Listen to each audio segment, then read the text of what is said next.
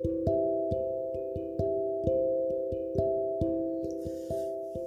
morning, good morning, good morning, my sisters and my brothers. This is the day that the Lord has made, and I will rejoice and be glad in it.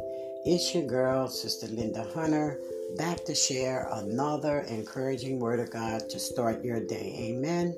Amen. So let's just get to our words. Our words for today is coming from Ephesians chapter 6, verse 13. And our word is strong in the Lord. And it says, put on every piece of God's armor so you will be able to resist the enemy in the time of evil. Then after the battle, you will be standing firm. Amen. And the meditation thought for this scripture today is this. The Christian life is a battle. We wage war against the spiritual forces of darkness, against flesh and blood, enemies who are seeking our downfall because we love Jesus, and even against our own weakness. Behind every one of those battles is Satan, who prowls around like a roaring lion looking for someone to devour. Amen. There are two promises in this verse. First, we are promised help in the battle against sin and evil. Amen. God has given us a whole array of weapons.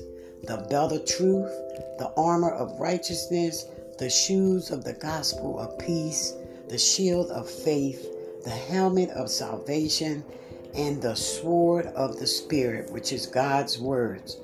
Amen. And of course, we have God's presence, supernatural help to withstand temptation.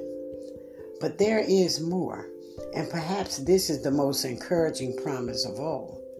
There is an end to the battle, and when the end comes, we will be standing firm.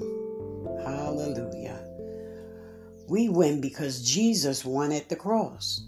As long as we put ourselves on His side by trusting in Him for salvation, we are promised that His armor is enough to keep us safe until the end.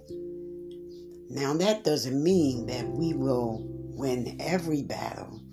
Sometimes we will put our armor down and choose to stop fighting. But as long as we belong to Jesus, at the final day, we will have the victory. My sisters and brothers, suit up and keep fighting. Amen. Be strong in the Lord and in His mighty power. Amen. Amen. So have a blessed day in the Lord on purpose. And remember, a faith worth having is a faith worth sharing.